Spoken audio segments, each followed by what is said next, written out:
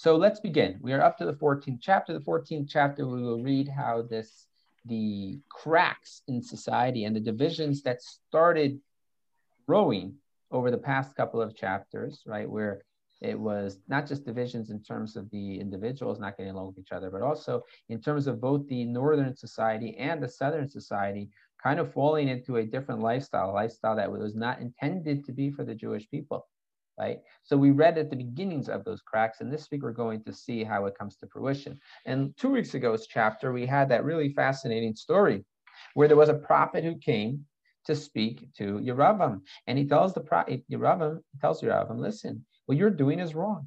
You have been you've not just been doing the wrong thing yourself by worshiping these representations of assistance to God. Right? So they weren't worshiping the calves as if they had independent powers. It was similar to the golden calf, where they were worshiping it as a representative of God, instead of having a completely abstract creature, they were having a physical representation of something that is related to God to help in their prayer service. That being said, it was completely forbidden. And Yeravam is warned, if you continue down this path, bad things are going to happen. And this altar will break apart and you will end up dying an awful death and you won't be able to be buried right away, right? And so on and so forth. And so that's where we really ended with that last chapter, where even after this very dire warning, Yeravam completely does not heed the warning and goes immediately back to the activities that he had been doing prior to this, immediately back and bringing sacrifices on this false altar. And we read the story about how that prophet ends up having this crazy story where he goes back to eat in the person's house and he ends up getting killed, right? He dies. And the lion and donkey are standing right next to him, not doing anything at all, to show that he dies not because of his dire warning, but rather he died out of an act of God, to make it more and more clear that Yeravam should listen. So Yeravam is getting opportunity after opportunity. But at a certain point, the answer is going to be, you know what, you've had enough opportunities, and now it's just too late. So let's read what happens now. In chapter 14, at that time, Aviah, a son of Yeravam, fell sick. Yeravam said to his wife, go and disguise yourself so that you will not be recognized as Yeravam's wife, and go to Shiloh. Shiloh is where they had was in the southern kingdom, right? And it's where they had the tabernacle for many years. The prophet Achiah lives there, Achiah Hashiloni, who was a very holy prophet, the one who initially predicted that I would be king over this people. The one who told him, take that garment and split it up into 11 pieces, right? So into 10 pieces, right? To symbolize that the Jewish people will be split up into the 10 and the 2. Now, why does she have to disguise herself so that she will not be recognized as Yeravam's wife? What is the concern over here? Anybody want to take a guess at that one?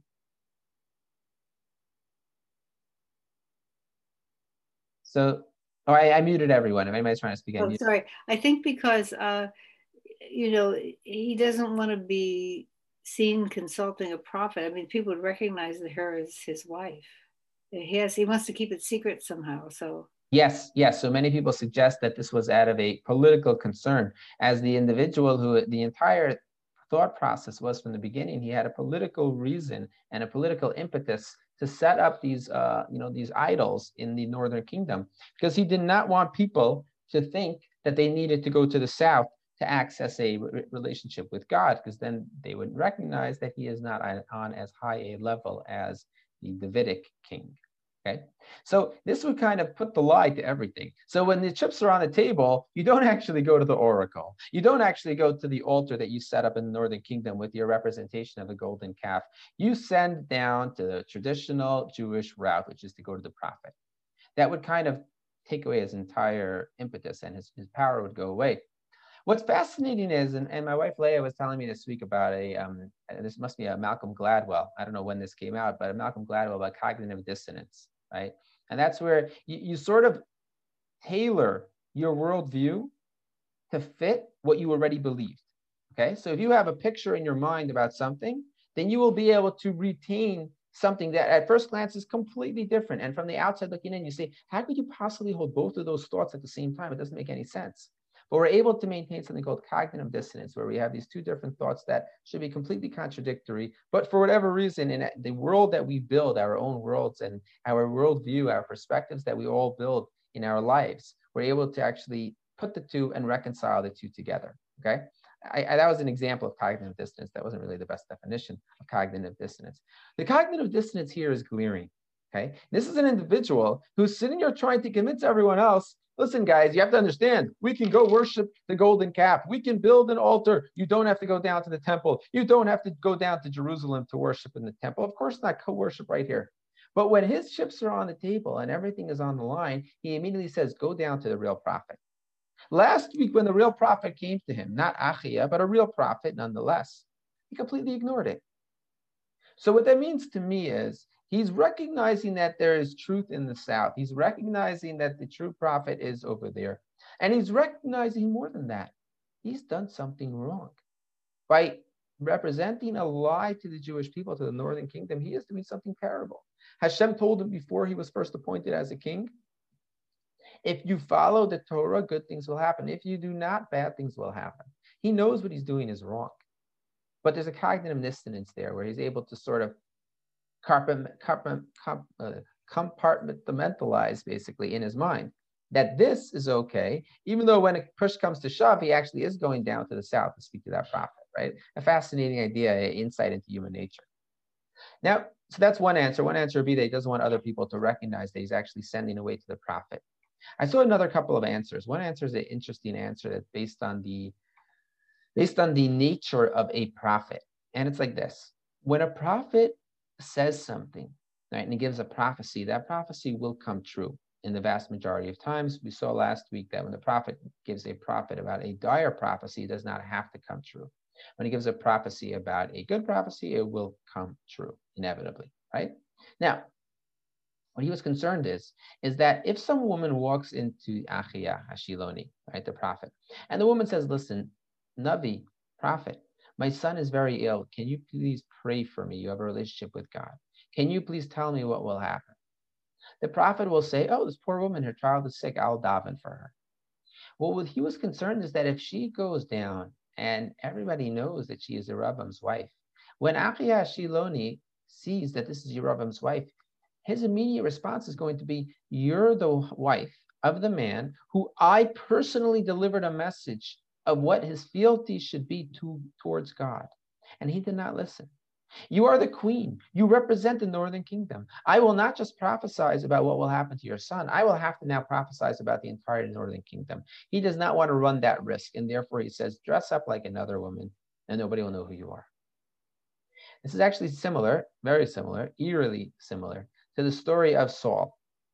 Remember, Saul has eliminated necromancers from the land in Shmuel Beis and Samuel 2. Saul has completely eliminated necromancers. You're not allowed to have them. The problem is he needs to have one last talk with with the Navi, with the prophet Samuel. But Samuel is dead. So what does he do? He disguises himself like a regular person, and he goes down to a necromancer, one sorceress who he has left alive, and says, can you please bring up for me the king? Now, it's not the same idea because it's the opposite.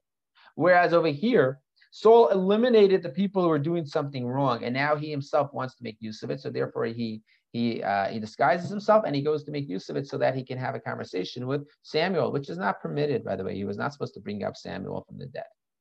So over there, that's one way of looking at it. And over here, what we have is a different way, where Yeravam has set up a situation where he is not supposed to be going down to the south, but when push comes to shove, he sends someone down to the south to speak to the prophet about what will happen to him in the end, right? So there's a very, very strong parallel there.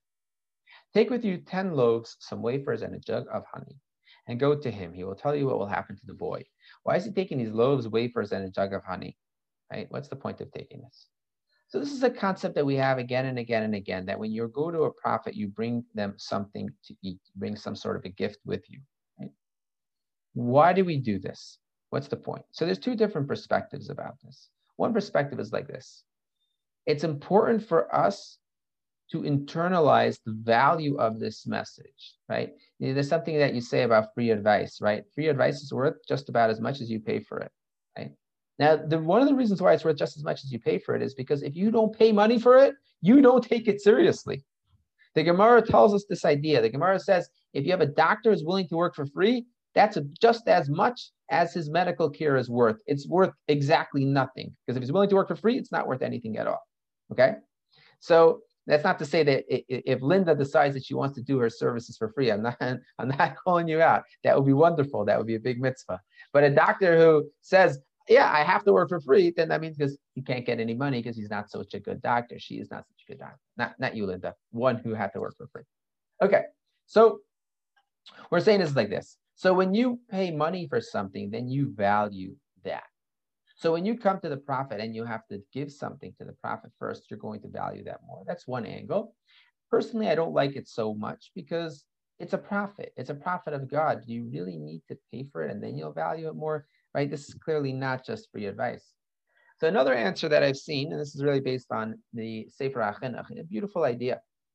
In Judaism, time and time again, we find that we actually take something physical when we're engaged in the spiritual activity. And I'll give you the best example that I can think of, which is Kiddush. On Friday night, we stand up, right? Table is set. The challah is on the table. Oops. The chicken soup is bubbling, right? And the candles are lit. And we stand there to be Mekadesh HaShabbat, to sanctify the Shabbat, right? Which is a mitzvah in the Torah.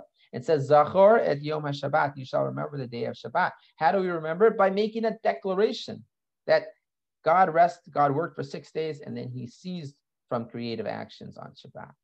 And then we say, Zachor et Yom HaShabbat, and then we make the blessing that Hashem created the world, Hashem took us out of Egypt, and then we sit down. But what else do? We have a cup of wine in our hand, and we make a blessing on the wine right in the middle, in between, right? The two blessings. And then afterwards, we drink some wine. Like, what does that have to do with anything? You're sanctifying the Shabbat. Why do you need wine there? Where's the wine come into play, right? What's the deal with that?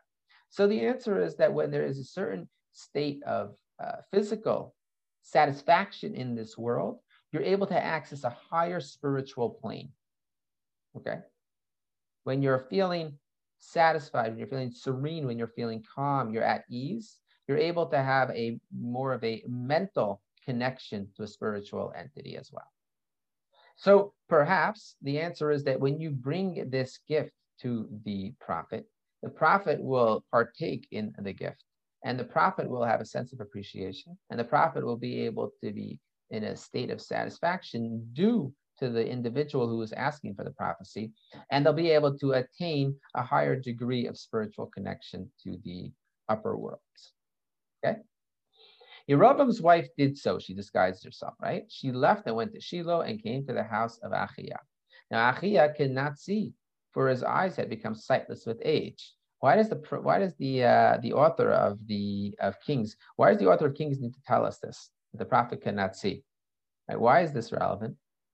Well, I believe. Yeah, go ahead, Linda. Oh, it would, well, because I suspect that Jeroboam knew that and had heard about it, and he figured, especially if she was disguised, there's no way he would recognize her either. I mean, it kind of also it echoes what happened with the blessings of the sons and when with Isaac and you know. Yeah, 100%. I think both points are correct, right? It is supposed to be an echo of the story of Yaakov coming and taking the blessing away from Esav, right? Over there, of course, his father is blind and does not recognize him, right? And it also lends us the understanding of why he thought she would be able to pull it off, that no one would know who she is, because Achiah has become blind. But let's see what happens. But the Lord had said to Achiah, Yeravam's wife is coming to inquire of you concerning her son who is sick. Speak to her thus and thus. When she arrives, she will be in disguise. So Hashem says in advance, listen, here's the deal. They're going to be trying to trick you, but you should know what's going to be happening. Achiah heard the sound of her feet as she came through the door, and he said, come in, wife of Yeravam. Why are you disguised? Right? In other words, he's saying, you thought I'm blind. You thought even if I wasn't blind, you'd be able to trick me? There's no tricking God. I am a man of God, right? I am not here as a regular individual. I'm not one of your charlatans that you have up in the northern kingdom. I am a man of God, and I know exactly who you are, even if I am blind. And I have a harsh message for you. Go tell Yeravam, thus said the Lord, the God of Israel. I raised you up from among the people and made you a ruler over my people Israel. I tore away the kingdom from the house of David and gave it to you. But you have not been like my servant David, who kept my commandments and followed me with all his heart, doing only what was right in my sight. Right? Now, in this week's Torah portion, parenthetically, by the way, something to notice, in this week's Torah portion, right after Moshe is told by Hashem that he will not be able to go into the land of Israel, and that he's going to bless the people and stand at a heights where he's able to see the land of Israel. Right after that, his next step that he wants to know is who will succeed him as the next leader. And what's interesting is when he says who will succeed me as the next leader, his question is, I need a successor. Why? I don't want to leave my flock without a shepherd. Because that's the perspective of a true leader. The perspective of a true leader is to do what is always best for his people, right? That doesn't necessarily mean that what the people want is going to be what's best for them, right? But he always wants what is best for his people. This leader was raised up with the qualities of being a terrific leader. Yeravam begins life as a great Torah scholar, as a very humble person, as someone who works on behalf of the people. But as we've mentioned in the past, the power corrupted him, right? The idea of saying, by the way, that a leader is someone who should be a shepherd. My grandfather, Zichrono Livracha, his memory should be a blessing. My mother's father, who would be, now he would already be 27 if he were still alive. So he was born in Russia in 1914. And he was an only child. His father was the town rabbi. And when he was 8 years old, he was playing with some sheep. And some of the people in town said to him, when you grow up, what are you going to be? Are you going to be a rabbi like your father, or are you going to be a shepherd, right? They were, shepherding, as we would say in Yiddish, right? They were, how do you translate shepherding? But teasing him, I guess. I guess teasing him would be the best way to translate it. So he said to them, it's not up to me, it's up to you. So they said, what do you mean it's up to us? That is very simple. If you guys want to act like men, I'll be your rabbi. If you want to act like sheep, I'll be a shepherd. It's up to you, right? So, but the idea is that that's what a true leader has to recognize. I was told this actually at his funeral in Israel. I met his first cousin who was older than him. She's no longer alive either. Her name is Sarah Ratberg. And she told me the story at the funeral. She said, oh, I loved your grandfather. He was such a nice man. But she told me the story, so I will never forget that story. Great line. Anyways, so what happens is like this. Hashem says, I took it away from them because they were doing the wrong thing. But you have acted worse than all those who preceded you. You have gone and made for yourself other gods and molten images to vex me. And me you have cast behind your back. What does it mean behind your back? What does this mean? It's because you're making believe that you don't, but you are able to worship these other gods. You're able to worship these calves as my representation in this world. But honestly, it's really just behind your back. It's kind of like you're sneaking away to your lover. You're sending your wife in disguise to speak to my prophet. What kind of game do you think you're playing over here? Cognitive dissonance does not work in front of God, right? We have to, at some point in our lives, there's a blinding flash of clarity. What we're doing is wrong, right? Hopefully this happens before we get into heaven, right? But when we get into heaven, then it certainly will become blindingly clear that everything that we've been doing that is correct or is incorrect will now become bright as day, black and white, right? Which won't happen in this world. We are supposed to have a level of murkiness, a lack of clarity, which does lead to this cognitive dissonance. The Torah is supposed to help us break through that cognitive dissonance, right? To help us actually recognize what's truly good, what's truly not good. Therefore, I will bring disaster upon the house of Yeravam and will cut off from Yeravam every male, bond and free in Israel. I will sweep away the house of Yeravam utterly as dung is swept away. This is obviously a terribly frightening prophecy, and a prophecy that you would imagine the wife of Yeravam is sitting there and probably bursts into tears on the spot. Anyone belonging to Yeravam who dies in the town shall be devoured by dogs, and anyone who dies in the open country shall be eaten by the birds of the air, for the Lord has spoken. As for you, go back home. As soon as you set foot in the town, the child will die. This is a terribly sad story. And we'll read in the sources what exactly Avia had done. Be good, be bad. We'll read in the sources. And all Israel shall lament over him and bury him. He alone of Yeravam's family shall be brought to burial. For in him alone of the house of Yeravam has some devotion been found to the Lord, the God of Israel. So what we have over here is an interesting story. You have over here is this person. He's not a child, by the way. The implication is that he's a child right here. Child is sick. We will see he's not a child, right? He's at least an adolescent, if not an adult. And he does have an independent will. He's been doing the right thing. And as far as we are concerned, he is the only person who's doing the right thing in that entire family. Yet he's the one who gets punished, right? This is just brings home the point once again. I don't say only the good die young, right? That's a famous song. Not only the good die young, but that oftentimes the people who are the best of the people, they end up taking the brunt of the blame in this world. And sometimes that acts as a shield for others. Alternatively, he's actually the only one of that entire family who's brought to burial. He does die before the rest of them. He's actually brought to a burial. Whereas the rest of them are going to die. And as we read, if they die in the town, they'll be devoured by dogs. If they die in the open country, they'll be eaten by vultures, right? That's far more awful than what is going to happen to Avia, who dies at a young age.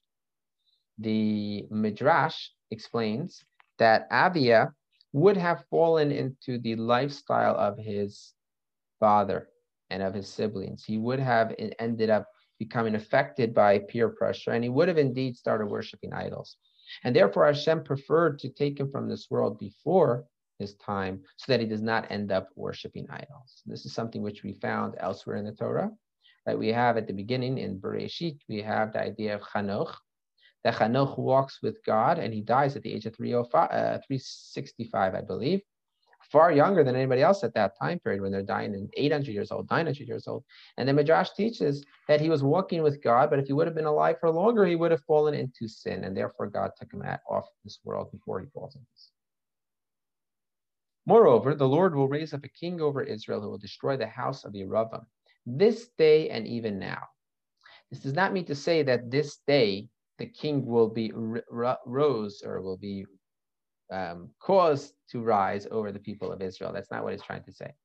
What it's trying to say is that as this day is right now, this day, the same way we say today, something that we can point to, something tangible, something concrete right now, that is how certain it will be that Hashem will cause that the house of Yeravam will be completely destroyed. The Lord will strike Israel until it sways like a reed in water. He will uproot Israel from this good land that he gave to their fathers and will scatter them beyond the Euphrates, because they have provoked the Lord by the sacred posts that they have made for themselves. He will forsake Israel because of the sins that Yeravam committed and led Israel to commit. So Yeravam, if you remember, Yeravam is one of the three people who the Talmud teaches us has no portion in the world to come. Every Jew has a portion in the world to come. Every non-Jew who does the right thing will have a portion in the world to come, right? But Yeravam, along with a couple of other people who are bad actors, will never have any portion in the world to come. Why? Yeravam falls into the category of what we call a mesis umediach, which means he doesn't only sin himself, he drags others along with him. He brings them down to his level, right? Which is something that's considered the worst possible thing that you can do. Okay, before we go any further, I want to just stop for questions or comments, and then I want to look at some of these other sources. Anybody have any questions or comments? Okay, nothing. Ruben, you got nothing to say? Nothing. Okay, sounds good. So source number two. Source number two is the Talmudic passage. The Talmudic passage is in Moed Katan. And it's really in the middle of a Gemara, but we're starting right in the middle because that Gemara doesn't really speak to what we're discussing right here. The Gemara is going to discuss the story of Avia, son of King Yeravam. Rabbi Yossi Aglili says, with regard to Avia, son of King Yeravam, the verse states, and all Israel shall mourn for him and bury him. Are these matters not inferred a fortiori? If with regard to Avia, son of Yeravam, who did only one good thing, as it is written, because in him there is found some good thing towards the Lord God of Israel, he did only one good thing, and this was his reward. Then with regard to the sons of Rabbi Ishmael, all the more so should they be rewarded by having the entire Jewish people mourn for them and bury them. The context of this conversation is like this. The context of this conversation is that we're talking about the sons of Rabbi Ishmael. Rabbi Ishmael loses his children at a young age, and the rabbis come to console him. And they're each trying to say something to console him and using different stories from the prophets and from the writings to console him over his terrible losses. This is one of the consolations that's offered. Now, the Gemara asks, what was this one good thing that Avia did? Rabbi Zera and Rabbi Chinana Bar Papa disagreed about this issue.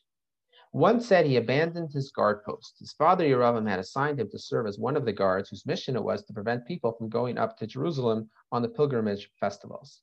And he himself went up to Jerusalem for the pilgrimage festival.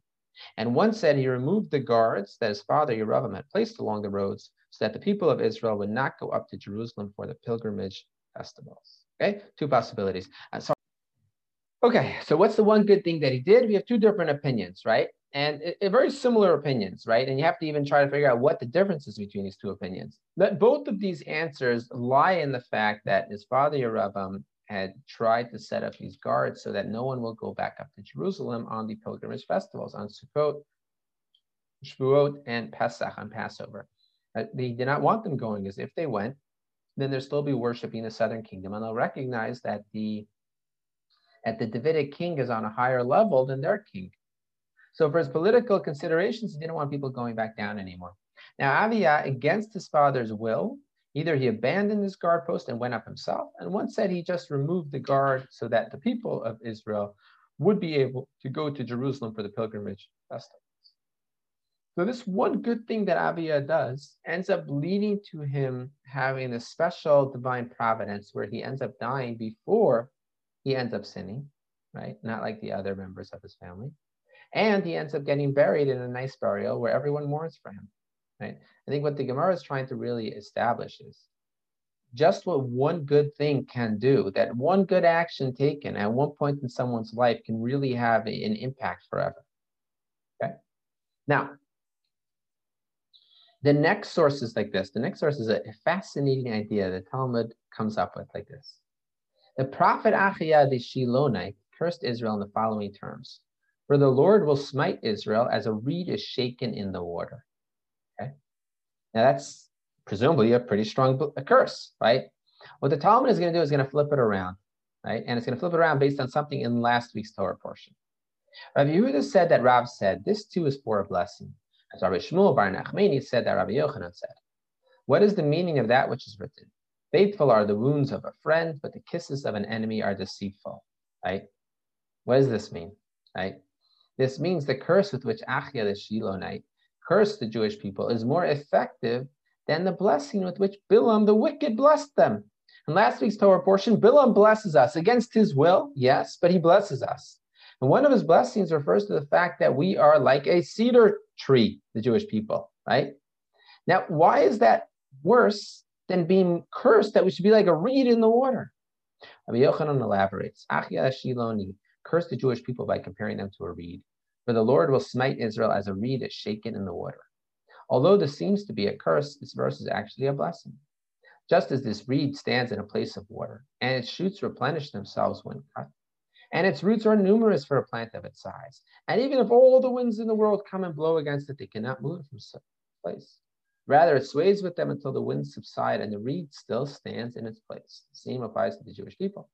After all the difficulties that they endure, they will ultimately survive and return home, right? A beautiful idea, right? That he's not cursing us that will be like a cedar, that will be like a cedar that falls down. That's not the curse. The curse that will be like a reed in the water. That's buffeted here, it's buffeted there. But at the end of the day, it's still standing.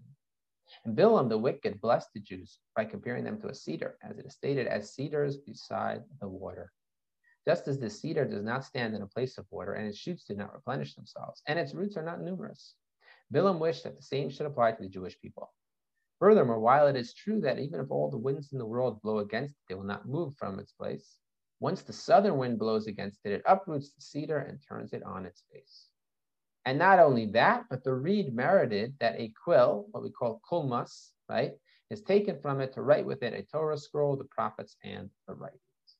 Evidently, the curse comparing Israel to a reed is better than the blessing likening them to a cedar, to the point that the Gemara is saying is that when someone who loves you has to punish you, they do so in a way that ends up being more beneficial for you than the curse, than the blessing of a wicked person. And this is what the Torah tells us. It tells us both with Bilam, that Hashem says we don't need you to say anything to them, and also with Lavan. Hashem says, do not go near Yaakov either to bless him or to curse him. Stay far away from Yaakov. He doesn't need it because the Jewish people are blessed.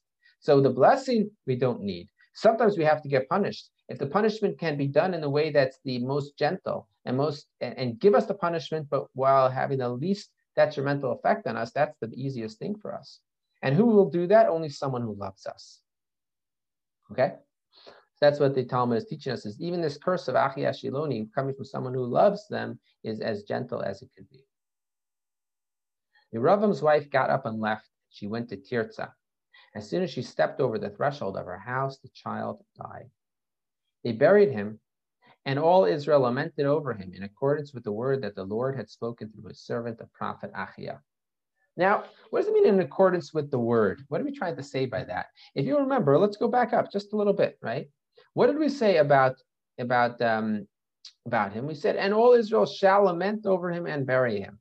He alone of Yeravam's family shall be brought to burial, right? And therefore, they indeed all lamented. The reason why they lament is not because there was a prediction that they would lament. That's not why they lament. The reason why they lament is because they have been told now that the house that they followed, right, the civil war that they have orchestrated, right, on behalf of Yeravam, they know it's over now.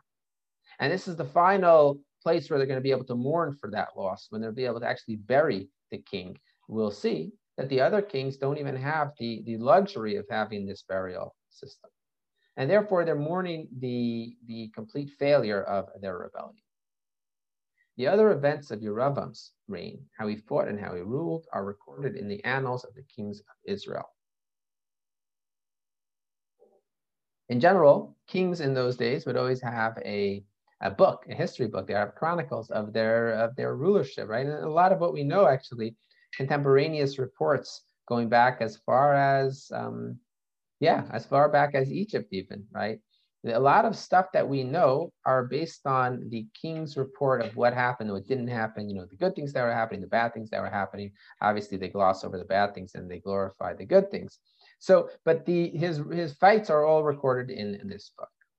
Yeravam reigned 22 years. Then he slept with his fathers, and his son, Nadav, succeeded him as king. Okay? That's the end of the story of Yeravam, right, himself. Now, within this one chapter, where they're going to put together what was going on meanwhile, back at the castle, right? What was going on down in the southern kingdom. And we're going to see that it's not any better in the southern kingdom. In fact, in some ways, it's worse. Meanwhile, Rechavam, son of Solomon, had become king in Judah. Rechavam was 41 years old when he became king, and he reigned 17 years in Jerusalem, the city the Lord had chosen out of all the tribes of Israel to establish his name there. His mother's name was Naamah the Ammonite. Okay, so Naamah means to be pleasing, right? And she comes from the family of Ammon, right? Ammon is Bnei Ami, right? Is the daughter of Lot, who slept with her father, right? Judah did what was displeasing to the Lord and angered him more than their fathers had done by the sins that they committed. They too built for themselves shrines, pillars, and sacred posts on every high hill and under every leafy tree. There were also male prostitutes in the land. Judah imitated all the abhorrent practices of the nations that the Lord had dispossessed before the Israelites. So now this is even worse than the northern kingdom. And to some extent, it's actually far worse. And the reason why is because there's not even any political consideration to this. They're worshiping idols without any material benefit that they're going to receive. They have an altar, that they have a Beit HaMikdash, they have a holy temple that they can go worship in. And instead, they're giving this up for idol worship. So Yeravam, we can kind of understand his thought process. He knows otherwise he won't be taken seriously. So therefore, he comes up with this plan. But Rechavam, what's his deal, right? Why is he allowing this kind of behavior to exist? Because he's not doing the right thing. In the 5th year of King Rechavam, King Shishak of Egypt marched against Jerusalem. We already read about King Shishak, right?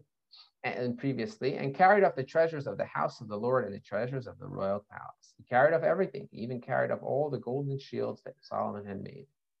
King Rechavam had bronze shields made instead, and he entrusted them to the officers of the guard who guarded the entrance to the royal palace. Whenever they go ahead. Well, it caught my eye. You read that was male prostitutes. Well, in my art school, it just said prostitutes. Is the Hebrew? Yeah, so let's go up at the Hebrew and we'll look at that. The Hebrew says like this. The Hebrew says, Kadesh. Okay, this word right here, Kadesh.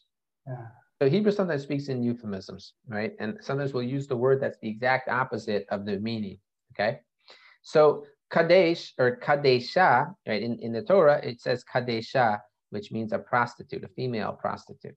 Okay, so we're calling them holy. It's obviously a joke, right? It's an irony because they're obviously very far from holy. But it means the idea of being Kodesh. When someone gets married in Hebrew, we call it Kiddushin. And the reason why we call it Kiddushin is because they are separated. They are consecrated to each other, right? They are separated from the rest of the world to some extent. They're living their own personal lives. And in terms of being intimate, they're only intimate with each other. And therefore, they are called Kodesh, right? Kodesh means to be sanctified. Kodesh means to be removed, right? Hashem is Kadosh. Hashem is holy because he is removed. So Kodesh means to be removed. This Kadesh, this Kadesha, they are not removed. They are completely open to everyone. They're open for business, literally, to anybody who wishes to take part in their body, right? So the phrase that the Torah uses is Kadesh. Now, typically, when the Torah talks about a prostitute, it says Kadesha, a female prostitute. So Kadesh sounds like we're referring to a male prostitute, which is why the assumption is that we're actually referring to a male prostitute here. There is another opinion. We're not referring to a male prostitute. We actually are referring to a female prostitute, and we're just using the word Kadesh. But conceptually, typically, Kadesh would mean a male prostitute. King Rechavam had bronze shields made instead, and he entrusted them to the officers of the guard who guarded the entrance to the royal palace. Whenever the king went into the house of the Lord, the guards would carry them and then bring them back to the armory of the guards. The other events of Rechavam's reign and all his actions are recorded in the annals of the kings of Judah. There was continual war between Rechavam and Yeravam. Rechavam slept with his fathers and was buried with his fathers in the city of David. His mother's name was Naamah the Ammonitess, and his son Abiyam succeeded him as king. Right? There's clearly some sort of a connection here between Abiyah, who was the son of Yeravam, and Abiyam, a very, very similar name, who is the son of Rechavam, right? And I saw some people want to suggest that perhaps Abiyah, Rabbi means Abi is my father, Yah is Hashem, right? So Abiyah would mean my father God, right? So you name your kid my father God. That's a way of saying how your relationship with God is so essential and primary for you. So both of them are coming to try to exhibit this side of themselves and say, look how holy we are, right? Well, both of them end up terrible sins that are happening, where they're both causing idol worship left and right. And Judah is actually considered to be even worse than what the nation of Israel is doing. They also have abominations, right? And abominations is the other hint that we're talking about homosexual relations, because that's the way the Torah describes homosexual relations, is that is an abomination to God. Okay, so therefore, what we see is that what's happening right now with the Jewish people, things are not going well at all. Right? And this is, as we've noted, there's always a pattern in terms of kings, in terms of what things are doing well, and then sometimes they start doing badly, and there's like the troughs and the peaks, right? And right now we are heading for a serious trough, right? And we've already had people able to take back over Jerusalem. There's been a succession, right? And we see what's going on here, and this is something that's going to continue. They will now be split up into these two tribes and never to come back together again. The 2 and the 10 will not come back together again until Mashiach comes. Right? And we're seeing the results of this even today, this division, and that we no longer have the sense of unity that we had one time.